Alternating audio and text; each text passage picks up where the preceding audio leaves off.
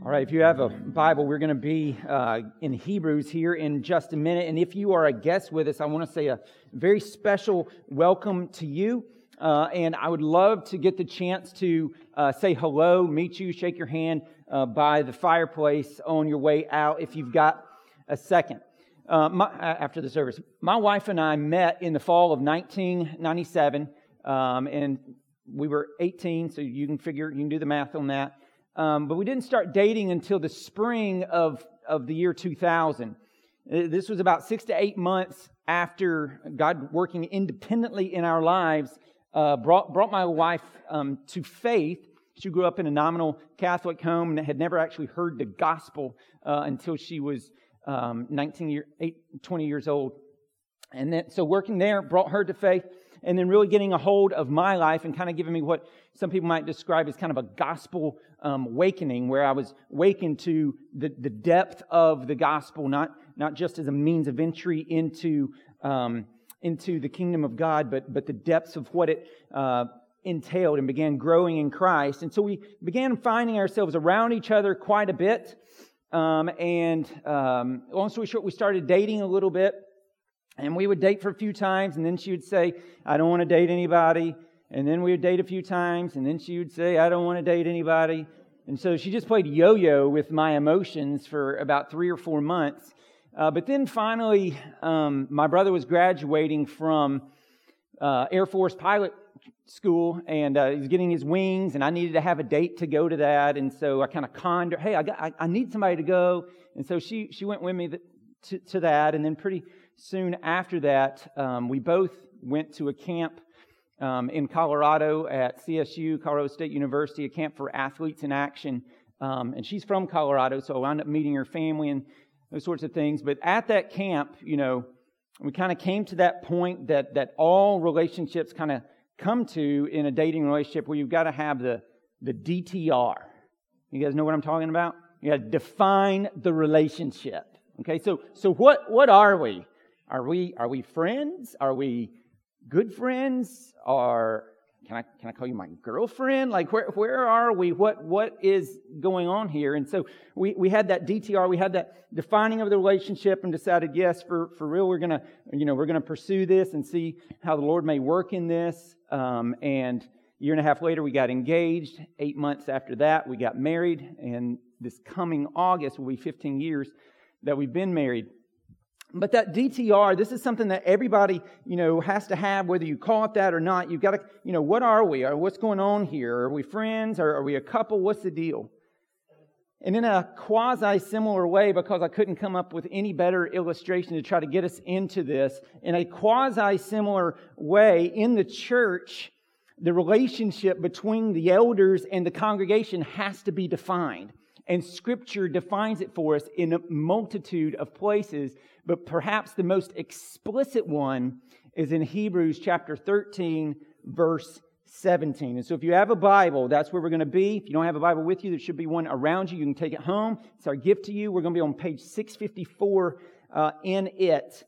And while you're getting there, and especially for our first-time guests, we're in the midst of a series talking about the church, and in particular, how the church is to be structured, how the church is to be led. And we're looking at this and taking the time to teach on this so that, Lord willing, we will be a stronger church, a more healthy church, and ready for continued numerical and spiritual growth that the Lord has been faithful to bring to us, and the planting of a church and sending off people to that work. And so that's why we're going through this. But we will get back very soon, a couple more weeks, into our regular rhythm of just expository preaching. We'll jump back into the book of Luke and keep going through that. But kind of the summary statement we've been working through as we talk about the church is this. That is, when you look at Scripture, the church is to be elder-led, deacon-served, and congregationally governed. I've said that every single week, so I want us to actually say it together, because I'm trying to get that to get into your mind. So let's say that together. We're to be elder-led, deacon-served, and congregationally governed. And that's how the church is to be structured. And so we've been walking through that, and we've been camped out in particular on that first portion, elder-led, for several weeks. Talking about, why elders? why should we have those? And then we talked about, well, what do elders do? We talked about, well, who are the elders? How are they qualified? How are they chosen? And then today, again, kind of a DTR moment, how do elders in the congregation relate? How are they to relate? And I think we know the obvious answer, that they're to work together, right? They're to work in concert with one another. But what does that look like? Like, boots on the ground, rubber meets the road. What does that look like? And so I think Hebrews 13, verse 17, helps us with that very well. So read that with me if you turn there in your Bibles. Hebrews 13, 17, page 654. Obey your leaders and submit to them, for they are keeping watch over your souls as those who will have to give an account. Let them do this with joy and not with groaning, for that would be of no advantage to you. And so in a nutshell, for elders in the congregation to relate as Scripture instructs us, we have to have two things. Number one, elders who lead. And number two, a congregation that trusts. So number one, elders who lead. Number two, a congregation that trusts. And let me just say from the outset, and I've kidded with Steve even this morning about that, I've dreaded actually preaching this text. I talked to the advisory council about that this summer, that it feels weird to me to, preach on this text because it feels like I'm campaigning for my own authority or the authority of John or the authority of Chad. And I think the reason that I feel that is because as Americans, we read these, obey, submit, I'm an American individual. Like that is our God, is our self-determination. And so we read that, we're like, But then also on the flip side, we've seen throughout church history the last 2,000 years, but even, we can just stay in this, decade, abuses by pastors and elders of authority, where they've abused that authority to horrible ends. And so it makes it just feel weird. And there's a resistance there, even in the church, to this call to submit. Because people have been burned. And so I don't want to be viewed as some guy who's trying to gobble up some sort of false power. But what I do want to do is I want to preach the Word. In season, out of season. And this is God's Word. And it is what I've been called to preach. All of it. It's all breathed out by God. It's all profitable for teaching and training and reproof and equipping, that the man of God might be equipped for every good work. And so this is good, and this is right, and this is true. And the problem with anything when it comes to Scripture is not the Scripture, it's us. It's our hearts. Scripture doesn't always tell us what we want it to say. It does tell us what God wants us to hear. And such is the case here, even if it comes off harsh at first. As we mine into this, I don't think that was the intent. Obey and submit straight up, but the intent is a little softer, and hopefully we'll see some of that today. But he doesn't mince words. He used obey and submit for a reason. And so let's just kind of jump into this. Elders are to lead. The congregation is to trust their elders. And so, elders who lead, number one, all right? For elders in the congregation to relate to Scripture instructs, number one, we've got to have elders who lead. And so, verse 17 says, obey your leaders. So if you're a close reader, you're going to say, hold on, that says leaders. That doesn't say elders. So what's going on here? We'll flip over to verse 7 real quick. It defines it a little bit for us. It says, remember your leaders. So we've got the same word, but then those who spoke to you the word of God. Consider the outcome of their way of life and imitate their faith. And so as we talked about 2 weeks ago when we did what do elders do, we said that two of the biggest things that elders do is they preach and teach the word of God, they feed the flock, and they serve as examples to the flock. And so that's what these leaders are doing. So these leaders are elders. But by using the word leader, the author's trying to highlight that aspect of their pastoral work, that they are to lead the church. That the church is not to function as a committee of the whole, but God has given the church the gift of elders to lead them. And so it's not that unlike my family. My family does not set vision for itself as a committee of the whole, right? With a 11-year-old and a 9-year-old and a 7-year-old and a 4-year-old, we would never even decide, are we going to watch Dora the Explorer or Jessie? Like, there would be fights, and some of you know what I'm talking about, and some of you are like, what is he talking about? That's just the stage of life we're in. But I'm called to lead them. But because of my love of God and of them, I want to lead them to places, to green pastures, to good things for them. And so it is with the elders in the flock, leading to good pastures, to green pastures. But what does this leading entail? Well, again, I think we fleshed a lot of that out 2 weeks ago, but as it relates particularly to Hebrews 13:17, I think there are two things we can see in this text that it entails. And the first one is this. Part of the way that elders lead is by keeping watch over your souls. And doing this for your advantage, all right, for your benefit. Look at verse 17 again. Obey your leaders and submit to them, for they are keeping watch over your souls. As those who have to give an account, let them do this with joy and not with groaning, for that would be of no advantage to you. And so elders are keeping watch over your souls so that you would be benefited, so that you would have advantage. That's kind of how this rolls out. And so elders are to watch over your soul, and they're to do so with joy for your benefit. And so I want you to see this. Elders exist for the benefit of the souls of the saints. Not just to get people converted to Christ, but to help you persevere to the end, because the perseverance of your faith is proof that it is true faith and not fake and not phony. So are elders to introduce people to Christ and show them that while they are a sinner, and that's why their life is so jacked up, because ours are as well, that though we're a sinner and we've sinned against a holy God, that He's made a way by which we could be forgiven, by which we could be not just wiped clean, but clothed with a righteousness that's not our own, so that we can stand before God holy and blameless, not on the basis of what we've done, but on the basis of what Jesus did, His sinless life in the place of our sinful life, and His substitutionary death in the place of our deserved death, and His resurrection in victory over sin and death. Are we as elders, am I to tell people that they can be reconciled and redeemed and rescued and adopted into the family of God? Are elders to do that? Yes, of course we are. We all are.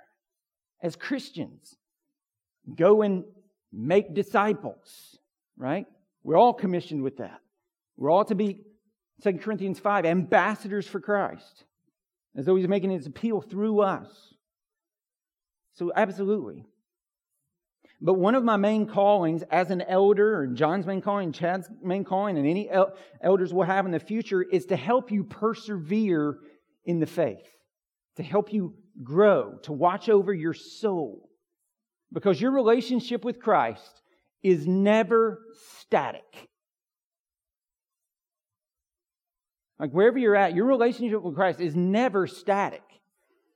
You are either growing closer to Christ, maybe it's inch by inch, little bit by little bit, or you're slipping away from Him, not losing your salvation, because that's impossible since Jesus is the one who saves us. We don't save ourselves, so we can't undo what He did. But we're either growing towards Him or we're slipping away from Him. It's never static. And there are several markers that you can see with, slipping, but one of the most obvious is habitual absenteeism in the corporate gathering of the flock. Hebrews 10, don't forsake the assembling together of yourselves. And so by talking about that right now with those who are here, that's kind of weird. You're like, well, I don't need to hear this. I'm here. There's other people. But you have a responsibility, just as I have a responsibility, towards those that we've covenanted together as brothers and sisters in Christ, to, when we see slipping, we speak truth in love, graciously, but for the benefit of one another. And the reason we do that is because,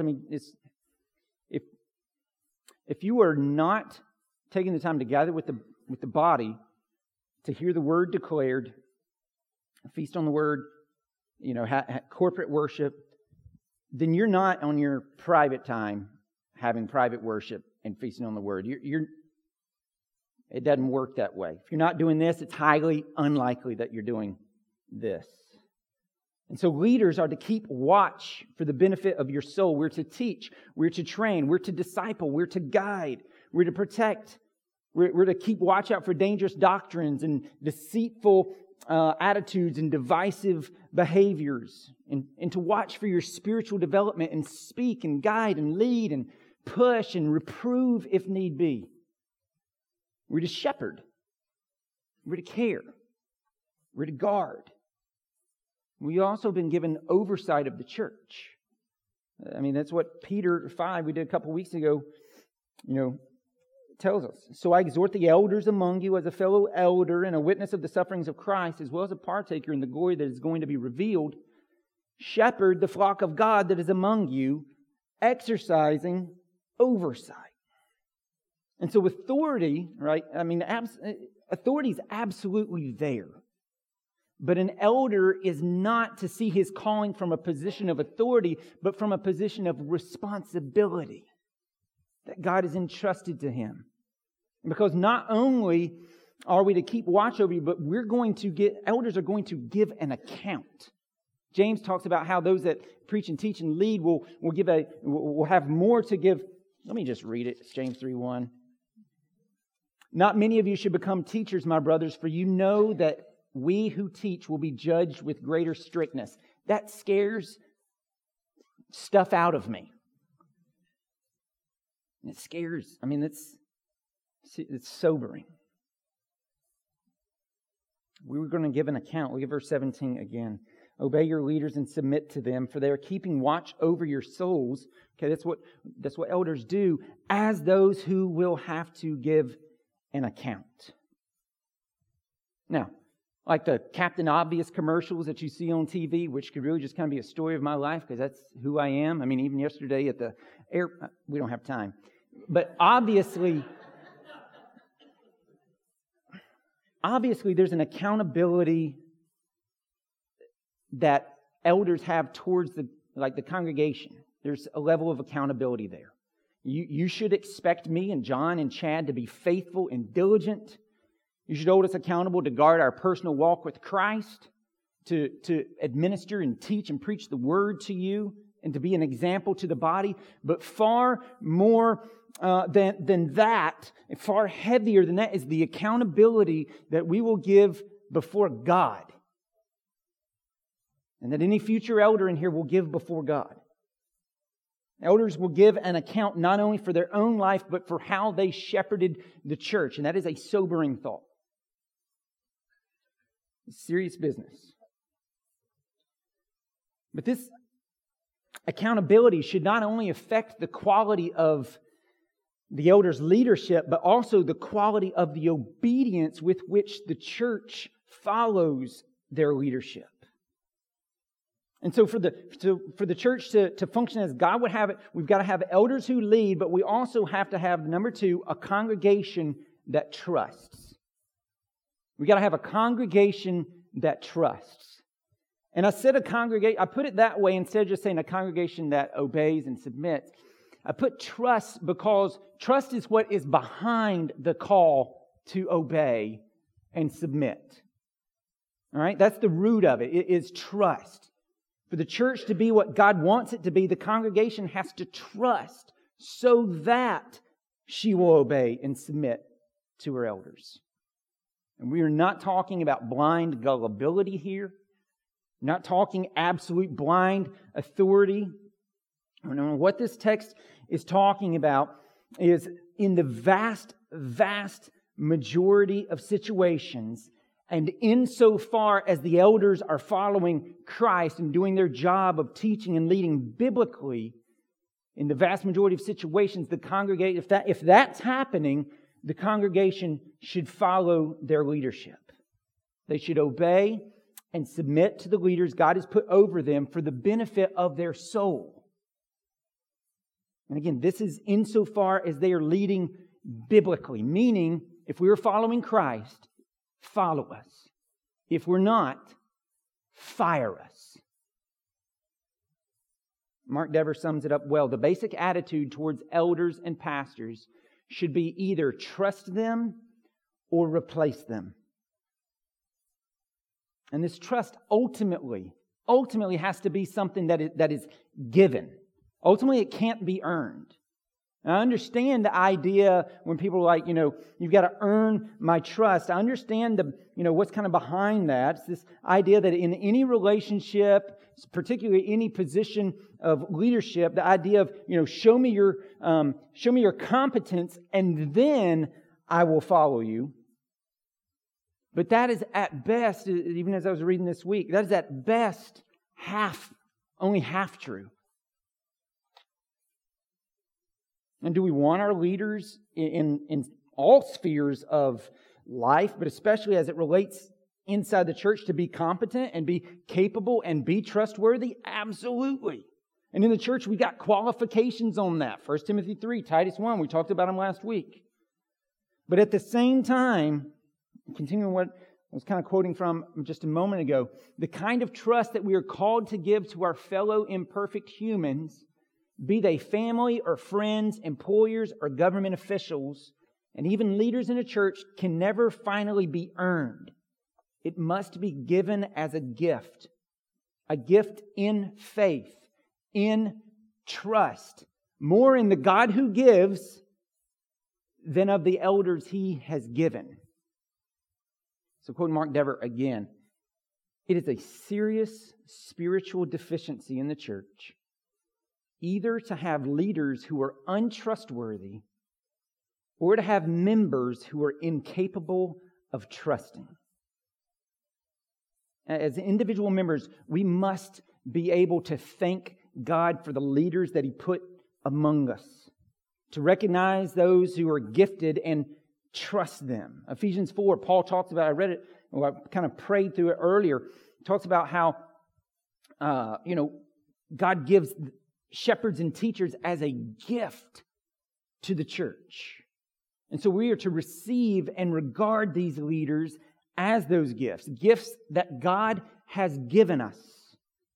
And so insofar as they're leading biblically, not necessarily according to our preference, but leading biblically, we're to follow them. We're to trust them. We're to, Hebrews 17, obey your leaders and submit to them, for they are keeping watch over your souls as those who will have to give an account. And so to be biblical and be what God wants us to be as a church, according to His Word, we have to be a congregation that trusts the leadership. It obeys, it submits. And part of this trust, part of it, is so that elders might watch over our souls with joy and not with groaning, because that would be no advantage to you. Look at it again. I mean, it's what it says, that the congregation is to live in such a way that the elders are not constantly grieved, but are encouraged and joyful. Look at verse 17. Obey your leaders and submit to them, for they're keeping watch over your souls as those who will have to give an account. Let them do this with joy and not with groaning, for that would be of no advantage to you. Okay, let them do this with joy. See, and not with groaning. Eldering is not without emotion. It is highly emotional. And joy and groaning, also translated grief, are both terms that can characterize the emotional response to leading and to being an elder. And this phrase here, let them do this, is a subjunctive verb, conveying the idea of action, not just on the part of the elders as it relates to the attitude that they are to have, but also on the part of the congregation. that the congregation is to respond to the elders' leadership, not with neutrality, but in such a way that the elders might carry out their duties with joy and not with grief. And so, like, as a dad, when my kids, respond of their own volition and their own desire, and I see Christ being formed in them by their actions, and they do something not because Daddy told them to, they just do it because Christ is at work in their heart, that fills me with joy. Fills me with joy. But I'm grieved when my kids do something satanic. And by that I mean sin. Because that's what sin is. It's satanic. It's devil worship. You're saying yes to the devil and no to God. Like when I was a kid, I thought devil worship was just what supposedly went on off on this road called Zion Road, out in where there's this funky cemetery, and supposedly there was all these occultic practices that happened back there, and so that road was supposedly haunted, and everybody was terrified of it. And I remember I rode my bike to a friend's house 7 miles one time to play, and then I was coming home from, and I'm not making this up, this is truly, I rode my bike 7 miles to go hang out with him, and I'm coming home and it got dark on me, and I had to go by Zion Road. I have never pedaled so fast in my life. I was flying through there. But this place supposedly, like, devil worship happened there, and I mean, weird things happen, and I'm not kidding. The lady who rents my grandmother's old house was driving down Zion Road like a week ago, and one of those funky, weird, terrifying clowns jumped out of the cemetery onto the road as she drove by. Like, weird things happen there. And so that's what I used to think devil worship was. And it is that, occultic practices, all those sorts of things. But in another way, like, all sin is devil worship because you're saying yes to Satan and you're saying no to God. And so when I see that in my kids or in the church, it grieves me. But when I see Christ being formed in us, that fills me with joy. And so it says here, let them do this with joy. Like, that's the attitude that we want for our leaders. Let them do this. Well, what's the this that they're to do with joy? It's eldering. It's the whole kit and caboodle. It's keeping watch over your soul. It's leading the congregation in the ways of God. It's teaching and exhorting. All right, the word. It's living exemplary lives and serving as an example to the flock. It's watching over the souls of the congregation and guarding them from deceit, from false doctrine, from error, from sin, from worldliness. And so in light of all of this, the responsibility of the church is to help the elders do this with joy and not groaning. John MacArthur puts it like this. It's the responsibility of the church to help their leaders rule with joy and satisfaction. One way of doing this is through the willing submission to their authority. The joy of our leaders in the Lord should be a motivation for submission. We're not to submit begrudgingly or out of a feeling of compulsion, but willingly, so that our elders and pastors may experience joy in their work with us. And so I want you to notice a connection here. The overall effectiveness of watching over the souls of the congregation is very much connected to the overall attitude of the congregation toward the elders who are seeking to keep watch over. So you play an integral role in how I care for your soul, in how you receive me. It's like this. What I do is for the benefit of the congregation, for the benefit of their souls, for the advantage of your soul. But you are seeking to help me do that with joy. So there's like this certain, this thing that's where I'm helping you. That's how we relate. And not just me, this is all elders in the church. And I'm not saying that eldering and pastoral ministry is always going to be or should always be hunky-dory. There are days that it is absolutely gut-wrenching. And I want to quit. But on the whole, it's to be a ministry of joy and love and a call to shepherd and feed and guard and tend. And when I see Christ being formed That fills me with joy. And we see that happening. And so the whole idea of a shepherd, again, I think I said this a couple weeks ago, is like in the nativity set you may have at your house or that you may see. The one that's got a little shepherd with a sheep draped over his shoulders, right? And so he's bearing that sheep. He's bearing the burden of the weight of that sheep. It's on his shoulders, but he's still got a smile on his face. That's an elder. That's what an elder is to do. That's to be the attitude. Right? The attitude of someone who is helping to persevere your faith for the benefit of your soul, leading you to a joy that can't be destroyed by cancer or by calamity or by criticism because it's set on Christ. A joy that can't be taken from you by the circumstances of life because your joy is not set on that. It's set beyond the sun, above the sun, where the only place that true satisfaction can be found. I mean, this is the book of Ecclesiastes. It's not here. It's in Christ. And this is how the elders in the congregation are to relate, with love and care and joy, with elders leading and the congregation trusting them and following them, and on a very, very practical level, praying for the elders. I mean, look at verse 18. Pray for us. For we're sure that we have a clear conscience, desiring to act honorably in all things. Kent Hughes, on this passage, comments like this. He says, how different the modern church would be if the majority of its people prayed for its pastors and lay leadership.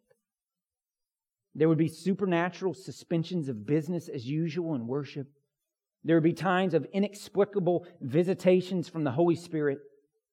More lay people would come to grips with the deeper issues of life. The leadership vacuum would evaporate. There would be more conversions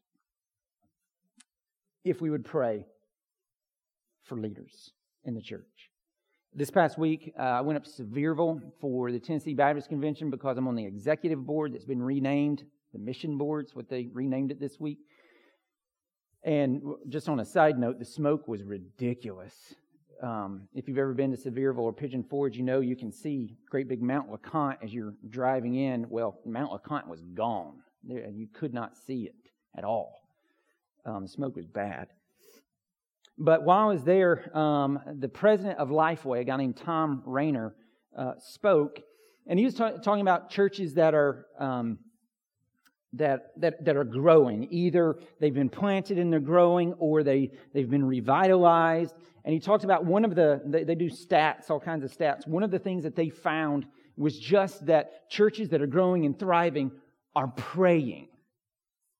Now, we've tried to emphasize more times of prayer in here over the last 2 months. We do, John prays for a while and I pray for a while and try to pray Scripture and model that before you. So these are things that we do. But on your way out, you're going to find there's a little card. It looks like this. And it's a 30 times 3 times 3 prayer challenge. What it is it's 30 days, 3 minutes a day. That's not long. Praying 3 things for the church. For the next 30 days, you'll take 3 minutes a day and you'll pray 3 things. Number 1, and you're going to get this, you don't have to write it down. Pray that we will love one another in the church. All right, that's what we're to be known by. Number 2, pray that we will love others outside of the church in tangible ways, and pray that we will see the lostness of the world and not be angry, but grieved and moved to action. And then number 3, pray for the pastors/elders of the church to lead the church as God would have them, and pray for us to follow and encourage them. And so pray for your current and your future elders. This is the application from this. All right? Pray for our Christian walk and discipline. Pray for our roles as husbands and fathers. Pray for our grasp and understanding of the Word. Pray for our preaching and teaching of the Word. Pray for the times of counseling and witnessing, as well as the times of direction and decision-making. And pray that in the end, we might all serve Christ together with joy to His glory alone. Because it's that we're truly after. And this DTR of the relationship between elders and the congregation is a step to that end. It's a step to that end, that Christ might be known and worshipped and glorified, made much of in our own lives. And we would worship and enjoy Him. And from an overflow, lead others to do the same. We have a mission to fulfill. We've got to make sure our structure for that is secure. And so that's what we're doing here. Elders lead, congregation who trusts. Let's be that. Let's pray.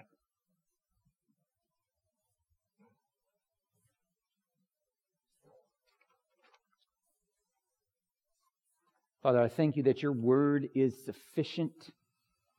It is not an encyclopedia of everything we might ever want to know, but it is everything that You would have us know. And it is sufficient for life and godliness, for salvation, and for walking with You. And so I pray that You would help us to hide it in our hearts and let it be a light to our feet and a lamp to our path, that we might not sin against You. And Father, when we pray about these very practical things as it relates to the structure of the church, Father, we know this is all for the building up of the body, and it is for the care of souls. Souls that in this moment I'm not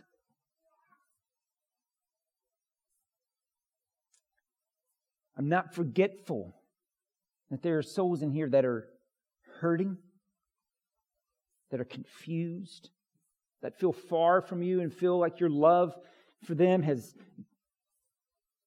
lessened because they base how much they feel loved by You on how they are living for You. And they don't base it on Your completed work on the cross. Father, free us from the slavery of performance-driven Christianity. And help us to see the freedom. It is for freedom that You have saved us. Galatians tells us this. So help us to see the freedom that is in You and embrace it and allow it to wash over our souls like a cold rain. You are a good Father. And we pray that as a church, You would increasingly become more and more everything. That You would be all to us. In Jesus' name, amen.